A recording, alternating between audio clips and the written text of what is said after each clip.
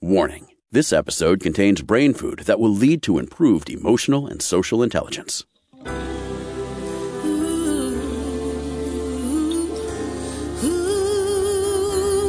Give us 1 hour and we'll help you change the way you think about happiness. Harvesting Happiness with Lisa Cypers-Kamen is fresh, optimistic, and purpose-driven media that promotes well-being from the inside out. Each week, Lisa spotlights diverse trendsetters and change agents who are the greatest contemporary thinkers and doers, devoting their lives to creating a better world in which to live. Your host, Lisa Cypers-Kamen, is a widely recognized applied positive psychology expert, author, documentary filmmaker, and lecturer specializing in optimal lifestyle management. Let's get to it. Here's Lisa.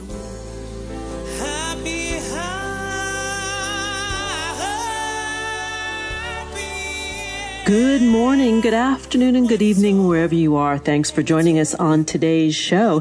Today you will learn more about the scientific formula for happiness, transcendental consciousness, and enlightenment. My first guest is Dr. Susan Shumsky. This interview was originally recorded in April of 2018.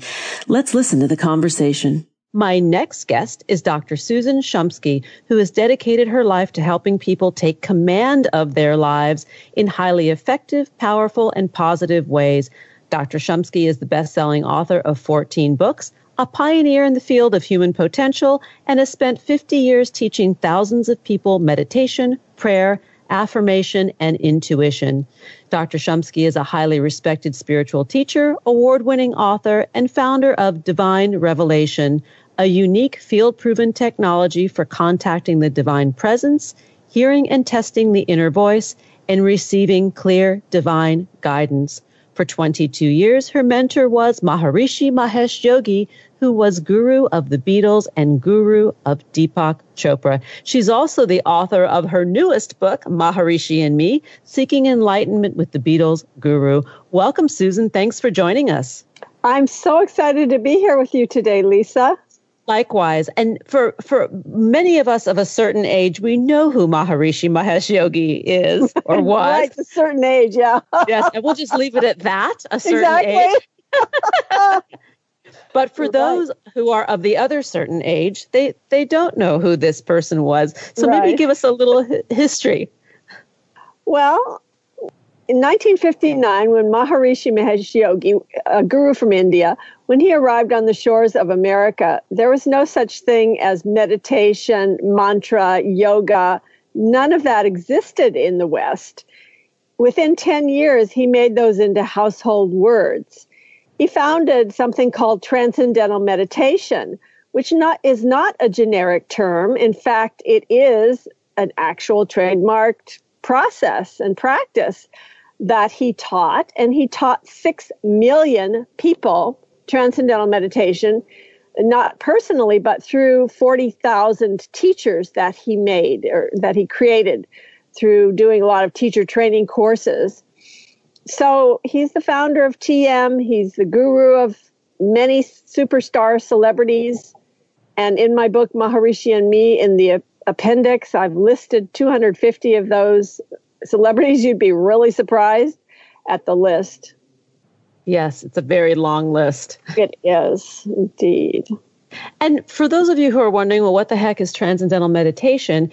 It's my understanding that this is really a mantra-based meditation. Right. Yes. TM is done in the following way. You just sit down, close your eyes, and you use something called a mantra, which is a sound or a word that you repeat in your mind quietly. And that word takes you into a quieter and quieter state. It takes you from the surface level of the mind into the deeper and deeper levels of the mind, and then into a state that Maharishi used to call transcendental consciousness, which is beyond the mind. Actually, it's beyond duality. It's a state of wholeness, a state of perfection, a state of very deep relaxation and deep peace and unbounded awareness. And it's really easy to practice the technique of transcendental meditation, and anyone can do it. Maharishi used to always say that if you can think a thought, you can practice TM. I have to say that I agree with that because I am trained in TM. I've done it for many years. Right. I enjoy meditation myself of many different kinds, and this is just one. But you say that being on the international staff with Maharishi was both heaven and hell because you spent several years with him. Explain what that means. Right. Well, when you go to study with a spiritual master from India, there's like a unspoken contract.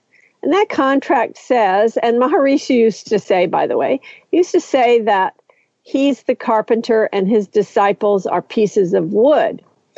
Okay, so if you're a piece of wood being carved away at by a carpenter, it's a little uncomfortable because you're stepping out of your comfort zone. You're stepping out of your little envelope, your box that you've been living in. And that guru is going to change you in very dramatic ways. And so it's not necessarily fun to go through these ego smashing experiences that take place because spiritual enlightenment is defined as quote unquote ego-less. So obviously, if you're, in order for you to become spiritually awakened, the ego has to be smashed. And so it's a devastating and shattering experience when you're going through what I often describe as open ego surgery, which is what Maharishi performed on those of us who were very close to him. I'm not talking about people who just learn TM from a teacher and they practice 20 minutes twice a day and they go on and live their lives. TM is just a wonderful adjunct to their lives. But those who actually go to live in close proximity with a spiritual master, they're signing up for something quite different. I can imagine. I actually can imagine. I only really describe the hell part. The heaven part is when he put his attention on you. It was the most heavenly experience you could ever possibly have because he had this amazing energy field and these waves of love would exude from him. And it was more love than you could ever imagine. And you felt this incredible waves of energy that it's like they're lifting you into a higher consciousness. And you're feeling these waves of bliss. I don't know how else to describe it except waves of bliss. And when you talk about the Beatles and their relationship with Maharishi and TM, talk a little bit about the evolution of that relationship and then the Beatles leaving India in a huff. Well, yeah, the Beatles learned Transcendental Meditation in late August of 1967. And they went to India in February of 1968, 50 years ago. And they were very keen on meditation. In fact, they wanted to spread it throughout England. They wanted to set up meditation centers. They wanted to perhaps go on tour to, quote unquote, turn people on to TM. And they defended Maharishi in the press during the latter part of 1967, including David Frost's program and other programs in England. And they went to India. They had wonderful experiences. Ringo only stayed for a couple weeks. Paul stayed for a month, and John and George stayed for 2 months. And then, yes, John and George left India in a huff because there were actually 3 reasons why they left. One had to do with a film deal gone south. Another had to do with apparently an apparent pass that Maharishi had made on one of the course participants. And by the way, it had nothing to do with Mia Farrow. Mia Farrow had already left India the month previously. She left on March 7th. And the Beatles left on April 10th or 11th, depending on if you're in India or America. So, they left in a huff because of those 2 reasons. And then there was a third reason that came out, well, not until 2006 did the third reason actually emerge, which had to do with the possibility that Maharishi actually asked the Beatles to leave because they were taking drugs and alcohol in the ashram, and that is not allowed. So it's quite a complicated story, but there are 3 reasons why they left India.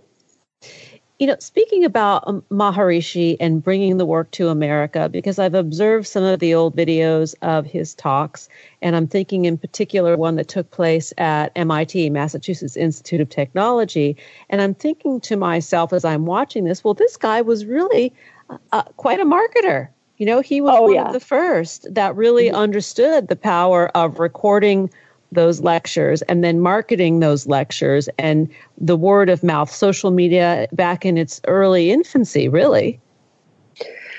Yes, I mean, he recorded everything. Video recording was really, he was at the forefront of video recording, frankly. Yes. There was an entire huge tape library. I worked on the international staff for 6 years. And at one point, I transcribed some of those videotapes. So he was really into videotaping and transcribing everything and making a record of everything, making tape libraries. And video was very, very important to him. And he realized the importance of using that modality to spread his message. And there was no social media back then. It was just all word of mouth kind of things. And, you know, on international staff, I worked in Europe, actually. I was in Austria, Spain, Mallorca, Italy, mostly in Switzerland.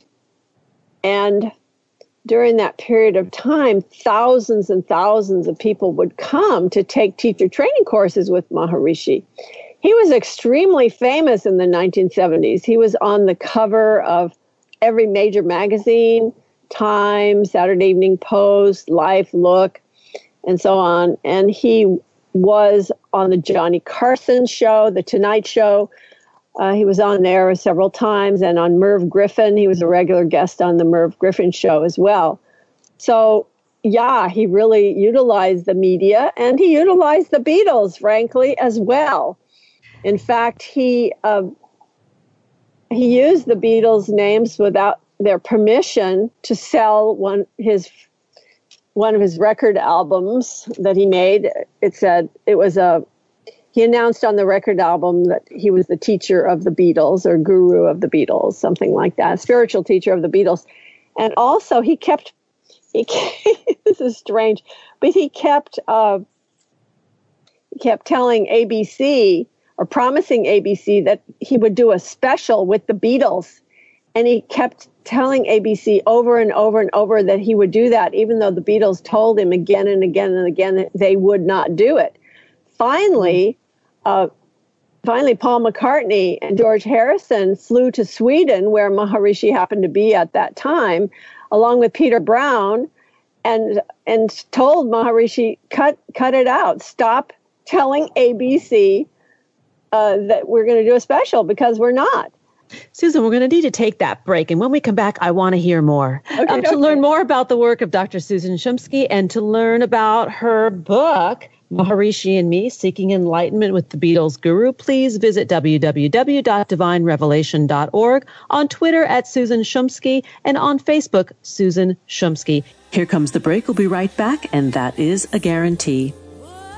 To learn more about cultivating sustainable well-being at home and the office, visit harvestinghappiness.com and explore Lisa's experiential on-site brain fitness workshops, corporate programming, and speaking engagement services.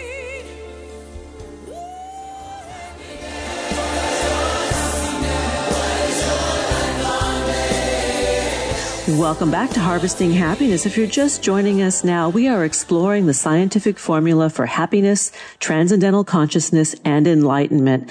We're joining a conversation that was originally had with Dr. Susan Shumsky in April of 2018. So, Susan, before the break, you were telling us about the hot water that Maharishi might have gotten himself into, promising the Beatles support in ways that they were not prepared to deliver.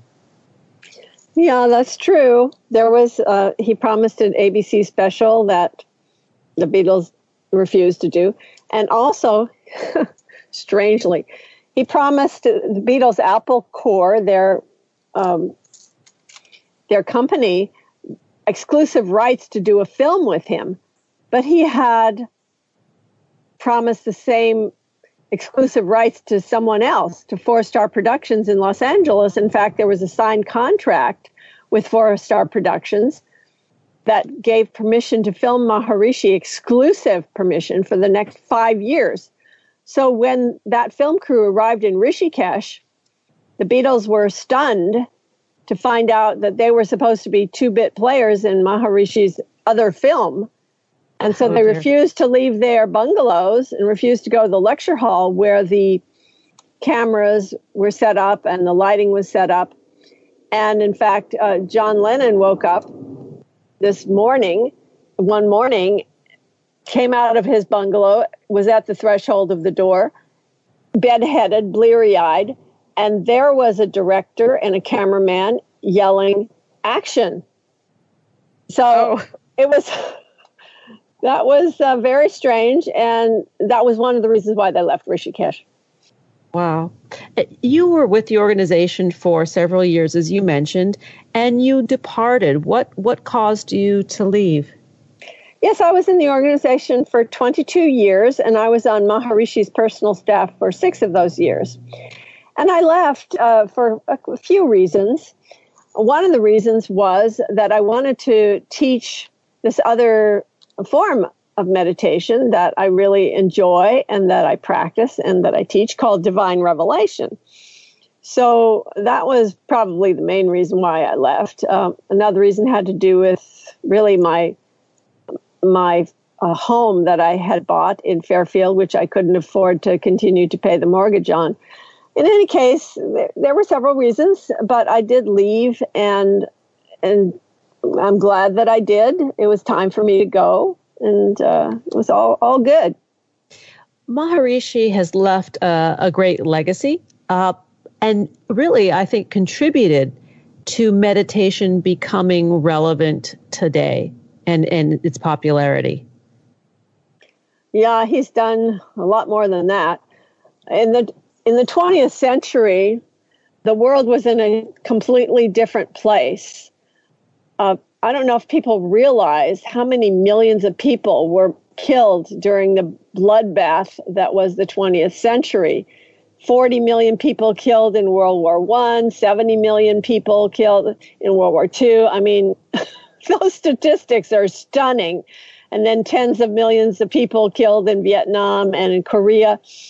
That is not the state of our world today. The entire vibration of the world has lifted significantly since mid-20th century. And I have to say that a lot of that is due to the fact that Maharishi brought meditation to the West. Now, people might think and might say, oh, well, how is that related? Well, it's very much related. As Maharishi always used to say, in order for the forest to be green, the trees must be green.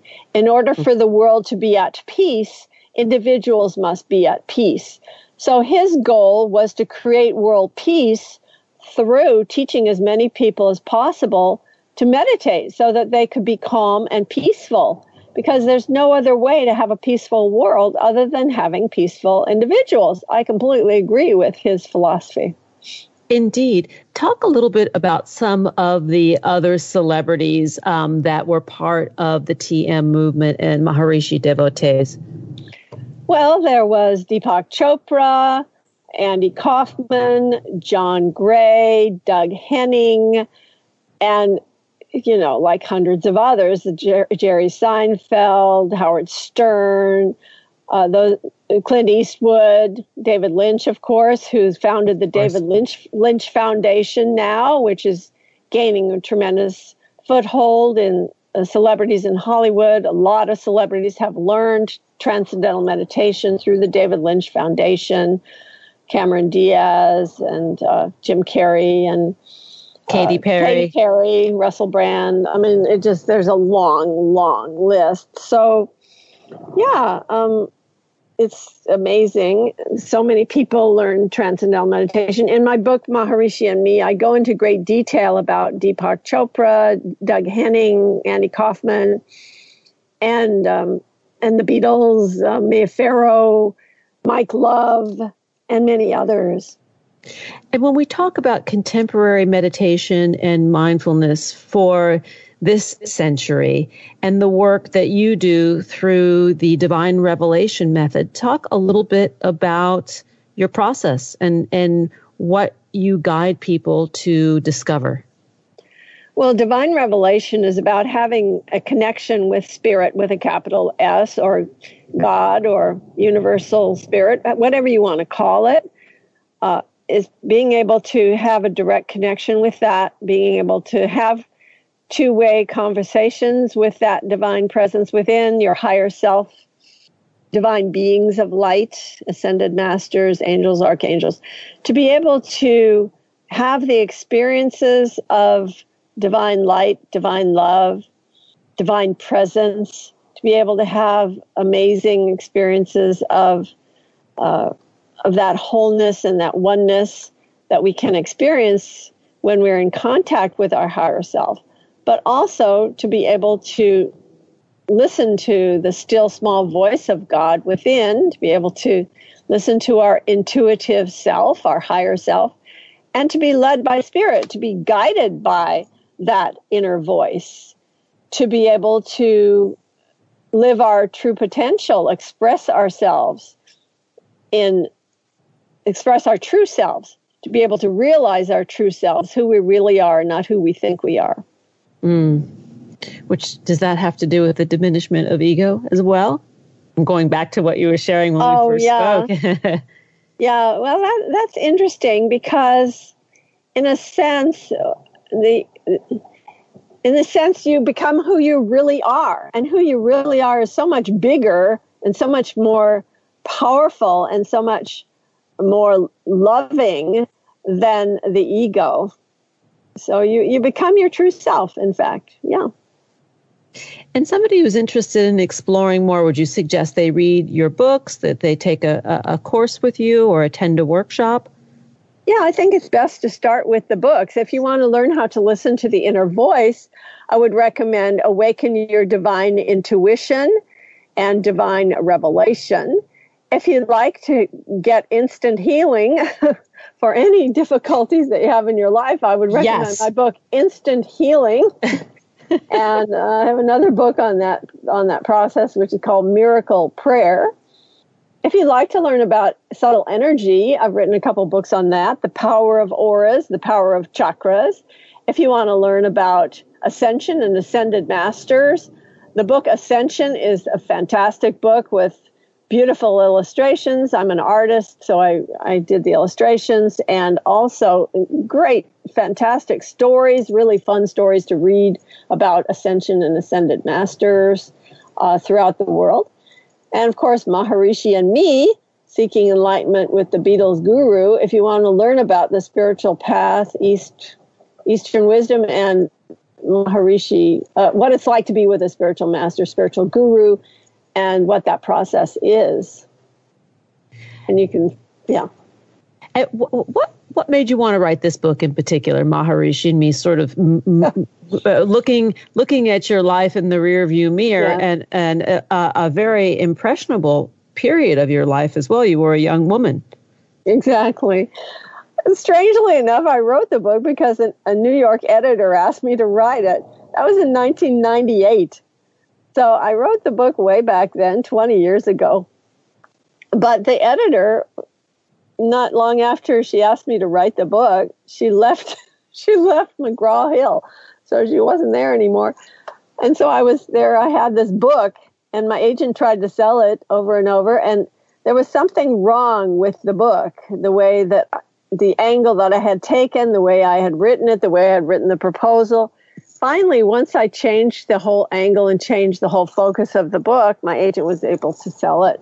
So strangely, that's why I wrote the book, because someone told me to write it. Well, I think it's a very interesting book. I mean, I think those people who know of him or are interested in his work and the legacy would find it interesting. Those who are new to mindfulness and meditation and want to learn more about the migration of the technology from India to the Western world would find it interesting.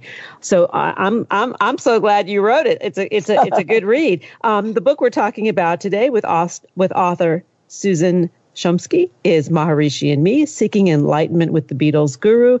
We're nearly out of time, and I want to give our listeners the contact information about where to find you, and that's at www.divinerevelation.org, on Twitter at Susan Shumsky, and on Facebook, Susan Shumsky. Susan, thank you so much for spending some time with me, introducing our listeners to Maharishi, those who don't know, the technology, transcendental meditation, and maybe you could just mention a little bit about the evolution, in your view, of meditation in this next century. Well, I mean, meditation is becoming more and more popular. I'm so happy to see that, because I do believe that meditation can heal anything, really, and that it is the panacea of all ills. I've always believed that about meditation ever since I first learned it and first began practicing it in 1967. So I think as we move forward, there will be more and more people meditating, and thereby more and more peaceful world, more and more brotherhood, sisterhood, more ecological awareness in the world, more awareness about what we put into our bodies, what we consume, and so on. So the world is becoming better and better. I'm very optimistic. Me too. And we're out of time. Here comes that pause. We'll be right back, and that is a guarantee. Did you know that happiness is actually good for your health? Happy people live longer, are more productive, and make better partners, parents, and professionals. Connect with us on Facebook at Harvesting Happiness, and follow Lisa on Twitter at Lisa Kamen for a daily dose of inspiration.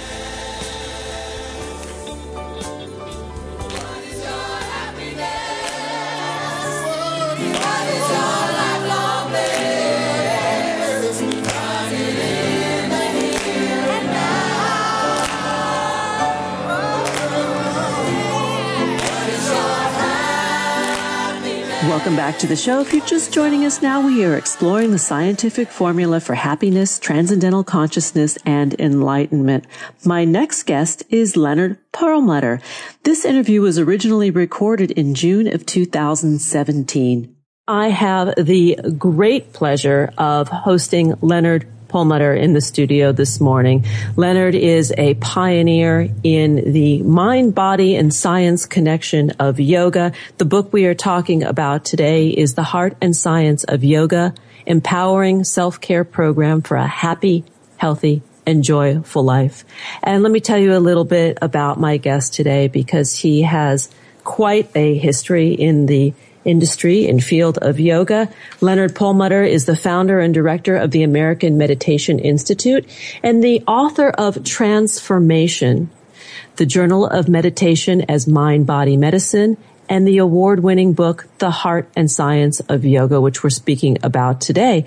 We also know that Leonard has really been instrumental in bringing the practice of yoga to the medical field. Leonard, I'm going to let you describe all this, because I'm having a rough start. Well, it's a pleasure to be here, and I deeply appreciate the invitation. Thank you, Lisa. Well, it's my pleasure. I mean, this yoga is such a powerful tool for grounding, for healing, for calming, for soothing, a way to approach life. And I really applaud you for writing a book that talks about the science of yoga, because there is a science to this. Well, there certainly is. And when most people hear the word yoga, the concept that comes up from their unconscious mind primarily are the physical postures. Yes. Which it is true that yoga does contain physical postures, but that's really just one aspect of the broader science of yoga that is the world's oldest mind-body medicine and the origin of all religions. yoga science provides each human being really a template to experience the happiness that you speak of, health and security in the world, by providing us a scientific and a philosophical template for seeking the truth, discovering the truth, employing the truth, and then experiencing an epiphany that helps us to purify the fear and the anger and the selfish desires that are stored in our unconscious mind that only bring us pain. And the importance of yoga begins with a recognition that each individual must really be willing to use his or her own mind-body-sense complex as a personal laboratory in which to undertake scientific experiments. And in the midst of every relationship, what we use is the bridge of yoga. We view yoga, which means union, as a metaphoric bridge. And that bridge connects two aspects of our being. First, it connects our thoughts and our words and our actions with our own inner wisdom. And the hypothesis of yoga states that the more that we can discipline the mind and base our outer actions, thoughts, words, and deeds, on our own inner intuitive wisdom, the consequences that flow from those actions will indeed bring us increasing happiness, health, and security. And when we talk about yoga and how it has become more mainstream, I think it's become more mainstream in several ways. It's, there's yoga for everybody, all types and all interests. There are so many kinds of ways we can practice the physical aspect of yoga. And then the other way that I see that it has become more mainstream, and I think that you're largely responsible for this, is how it's hit the medical community and how it's affecting healthcare in many areas, not as many as there should be yet, but I'm hoping that, we are all changing this together by talking about it, because your work has been praised by luminaries such as Dr. Dean Ornish, Dr. Oz, Dr. Bernie Siegel, who is a huge friend of the show, and Larry Dossey. And so it's really, when the medical community starts talking about its values and virtues, people are now paying more attention. Well, I agree with what you're saying. And I'd like to just give a little bit of a different perspective on it also. And that is that both the physical aspects of yoga and the meditational aspects of yoga, which both enhance our health and well-being, they're really all one. In that, even when we do physical postures, it's really about concentration of our mental energy, first and foremost. So there's an easy yoga experiment that we can all do that will teach us that the relationship between the mind and the body is actually a holistic whole rather than separate. Would you care to participate in that experiment with us, Lisa, and invite your listeners to do the same? I am there, and I invite everybody to do this because I know it's going to be good. Yeah, it's very easy. It's very simple. In fact, every aspect of yoga should be easy, and it will be right for each of us. So here's the experiment. It's a part A and a part B. Part A, I'd like you to lift your right hand and arm directly over your head and bring it down. Go ahead, try that now.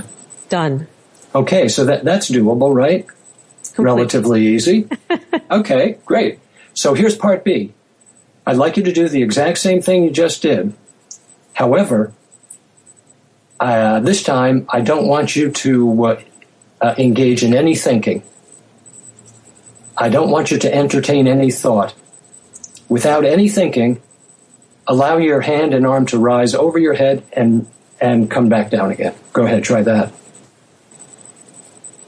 I'm doing it, but I'm not sure there's no thinking. That's right, because you see, it's a trick question because it's impossible to do. It's impossible for the hand and the arm to rise without first entertaining a thought. It's impossible for the body to do anything without first entertaining a thought. So what we learn is this profound truth, that wherever there's an action that brings about a consequence in our lives, that can bring us the happiness or the unhappiness, the health or the illness, the security or the insecurity, before we can take an action, there first and foremost has to be a movement in the mind. So concentrating our attention and our discipline on the mind first, to only entertain those thoughts that have the good housekeeping seal of approval of our own inner wisdom, that will determine whether or not we can fulfill the purpose of our lives without pain, without misery, and without bondage. Oh, I get it. I get exactly what you're saying. I'm completely with you here, because it's like wherever you focus your attention is where you find yourself. That's right. That's right. And with that, we're going to need to go to a break, because we have a lot more to talk about. The book that we are discussing today is Leonard Perlmutter's The Heart and Science of Yoga, an empowering self-care program for a happy, healthy, and joyful life. To learn more, please visit www.americanmeditation.org. On Twitter, you can find him at AMI Meditation, and on Facebook, American Meditation Institute. We are going to take that break, and when we come back, we're going to continue the conversation with Leonard Perlmutter. Before we go, Leonard, just define one thing for me about yoga, and then we'll dash off to that break. And it's my understanding that the purpose of yoga is to prepare the mind for the meditation. That's true. There is a genius to the systematic procedure leading to meditation and union with the Supreme Reality. The building blocks start with disciplines and restraints and constructive observances known as yamas and niyamas. And then the physical postures, the asanas, come next. Pranayama, which is control of the breath. And then control and withdrawal of the senses, pratyahara. And then training the mind in a one-pointed manner. That would be concentration and dharana. That leads to meditation, and meditation leads to union with our essential nature that we refer to as God. Oh, well, we're going to come back and talk about that. Here comes the break. We'll be right back, and that is a promise. Who says money can't buy happiness? Whether you are a skeptic or seeker, check out Lisa's new book. Are we happy yet? 8 Keys to Unlocking a Joyful Life. A boot camp manual for greater emotional fitness is available at Barnes & Noble, Amazon, IndieBound, and HarvestingHappiness.com. Here's a truth bomb. Emotions are contagious, and happiness is a universally desired state. But we tend to forget that we all have the freedom to be happy or the liberty to be miserable each day, regardless of external circumstances. Explore the journey of human happiness, how to find it and keep it, with Lisa's documentary film, H Factor. Where is your heart? Visit HarvestingHappiness.com to learn more. Happiness, yeah.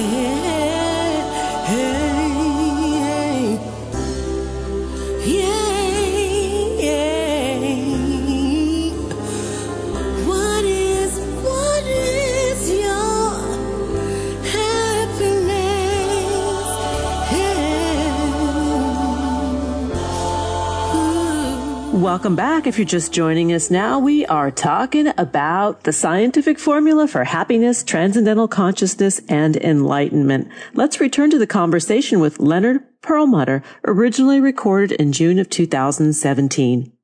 So, Leonard, prior to going to the break, you mentioned the G word, God. And some of our listeners may not be religious folks, and I'd love for you to talk a little bit about spirituality and the definition of what you mean by God, because I think it's broader than many people might realize. Well, what's so interesting and all-inclusive about yoga science is that you don't have to believe in God to be able to practice and benefit from yoga science. The God word really represents any concept that we have of the supreme reality. So, interestingly, yoga science is not only attractive to spiritually minded people, religious minded people, but also it's just as applicable to people who might be agnostic or atheists, because even agnostics and atheists believe in themselves. And that's all yoga science is asking us to do, is to establish a relationship with ourselves. You know, I think that one of the most profound yoga science teachers in history was William Shakespeare, who said very clearly that above all else, to thine own self be true. And in the midst of every relationship, we're asked to take actions. And every action, according to Newton, brings about a consequence. So we already know the consequence that everybody wants, whether we're spiritually minded people, religious minded people, or agnostics or atheists. We want to be happy. We want to be healthy. We want to be secure. So then the question is, how are we going to get to point B from point A? And yoga science simply says, use the mind. And so we want to use the mind to determine our thoughts, our words, and our actions. And there is a function of the mind called our conscience. In Sanskrit, it's called the buddhi. And our conscience has the capacity to reflect wisdom from the superconscious portion of the mind. The superconscious portion is beyond the conscious. It's beyond the unconscious. It's the same portion of the mind where Albert Einstein saw mathematical equations.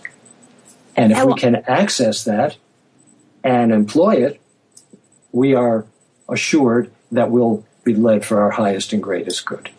You often quote Albert Einstein in your work, and I want to talk a little bit more about that, about his relevance as a physicist to yoga and these practices, because I think I get where you're going, but I think the listeners might want to know more. Well, Albert Einstein has been a very important influence to help me understand yoga science. I believe that on an elemental level, Albert Einstein was an intuitive yoga scientist, first and foremost. And one of his most profound teachings was that a problem cannot be solved on the level at which it appears. It must be solved on a higher level.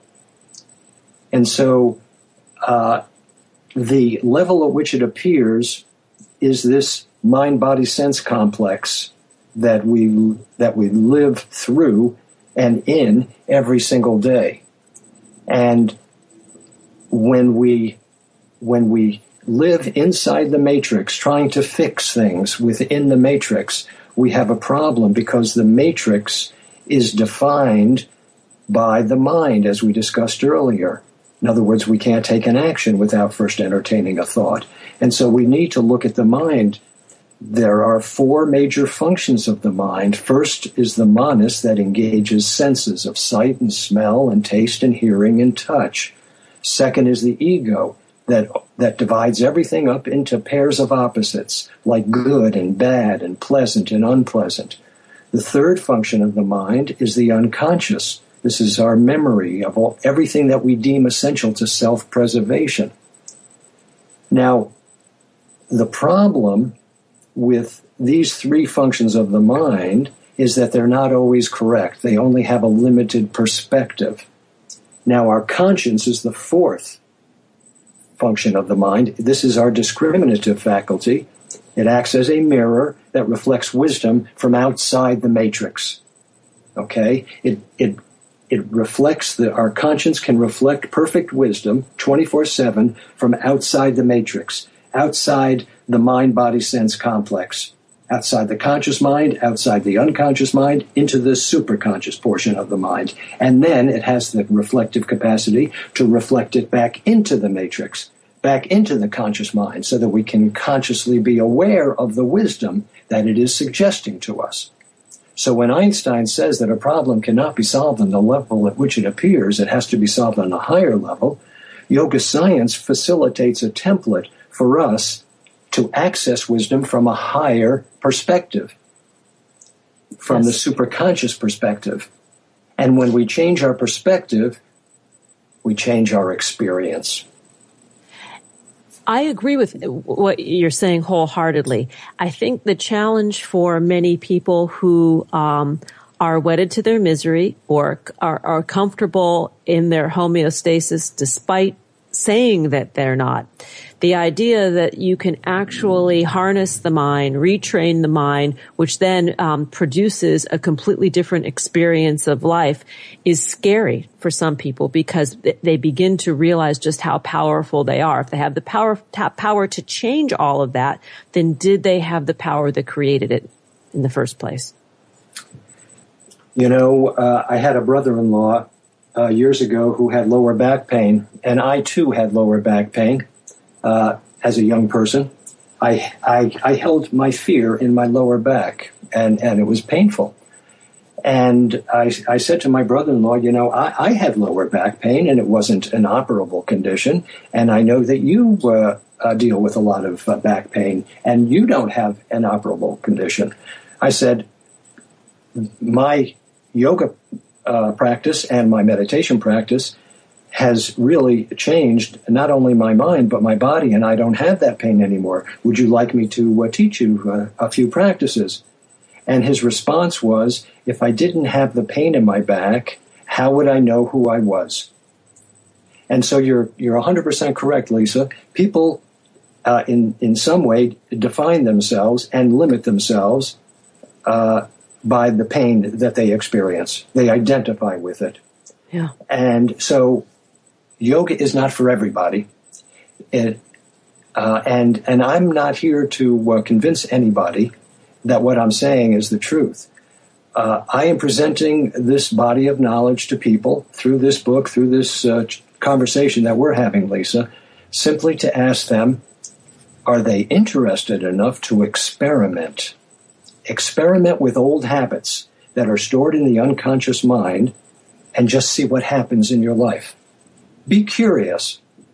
You know, when we're traveling down the highway at 55 or 65 miles an hour, and somebody who's driving at 90 miles an hour cuts us off, and we have to slam on the brake in order to avoid an accident. And in that process, through that relationship, a bubble comes forward from my unconscious mind into my conscious mind, and I am consciously aware of anger. What am I going to do with that anger? If I serve it, I'm going to poison myself with all these hormones that are surging through my entire physiology. If I repress it, I'm going to become neurotic and I'm going to be in even more pain. Yeah. So the key is to sacrifice it. Sacrificing anything that conflicts with our inner wisdom from that higher knowledge. And if we can sacrifice anything that conflicts with our inner wisdom, that sacrifice will facilitate the mechanism for transforming that debilitating and contractive power of the anger, the power of the fear, the power of the selfish desires into strategic reserves of healing, positive energy, willpower, and creativity that we can use 24/7 in any relationship. You know, you use the word sacrifice, and I think that we should do a show completely devoted to that because that is a very powerful word. And when one says the word sacrifice, and the reason I say we're going to have to do another show is because we're almost out of time. So I do hope you will come back because sacrifice generally connotes, you know, discomfort. And sacrifice doesn't always have to be uncomfortable. Well, that depends on your perspective, doesn't it? From the perspective, from the perspective of the ego, from the perspective of the senses, from the perspective of the unconscious mind, a sacrifice is a net loss. That's correct. However, from a different perspective, when you sacrifice something in order to base your outer actions on your inner wisdom, what you are doing with this contractive negative force like fear or anger or selfish desire is a sacrifice means what? It comes from the Latin, sacrifici. You are making this debilitating contractive energy, you are making it sacred. And you are aligning yourself with your own inner wisdom. And that making sacred of our fear and our anger and selfish desire transforms it. We already know from fifth grade science that ice can be transformed into water and water can be transformed into gas. We know that crude oil doesn't work in a combustion engine. It would wreck our engine. But we do know that crude oil can be transformed into gasoline that can be used in our automobile.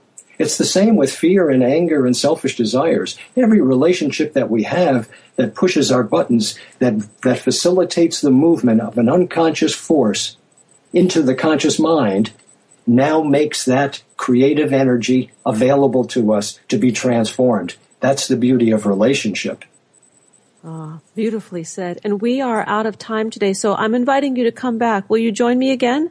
Oh, you bet. Oh, perfect. Great. The book that we are speaking of today is The Heart and Science of Yoga, the American Meditation Institute's empowering self-care program for a happy, healthy, joyful life, by my guest today, Leonard Perlmutter. To learn more, please visit the website americanmeditation.org. On Twitter, you can find him and the organization at AMI Meditation, and on Facebook, American Meditation Institute. You have been just a delight, and I'm so with you in this mind-body relationship and the science of yoga and bringing it to the masses, because I know firsthand how it changes lives. Yeah, it's very profound, and yet it's all common sense. Oh, very much so, and good fun. It is. Yep. All right. Thrill a minute. It is. Leonard, thank you so much. And I wish you a lot of luck with your book tour, by the way. This is great. Thank you. Thank you very much. Take care. Here come the tunes. Thanks for joining us on Harvesting Happiness. This is Lisa Cypers-Kamen and my guests today, Dr. Susan Shumsky and Leonard Perlmutter, wishing you kind thoughts, kinder words, and the kindest of actions. Until next time, remember, happiness is an inside job. Happiness is your inside job. Go out and rock your day. Keep harvesting your own happiness anytime and anywhere from the comfort of wherever you are. Subscribe, listen, and share hundreds of downloadable episodes via our free app or from our libraries at toginet.com, iTunes, Google Play, and other fine podcast platforms. To learn more about Lisa's global consulting services, please visit harvestinghappiness.com. Spread more joy by liking us on Facebook at Harvesting Happiness and following Lisa on Twitter at Lisa Kamen. Harvesting Happiness is produced in collaboration with TogiNet Radio, KBUU Radio Malibu.net, and is available on PRX, the Public Radio Exchange.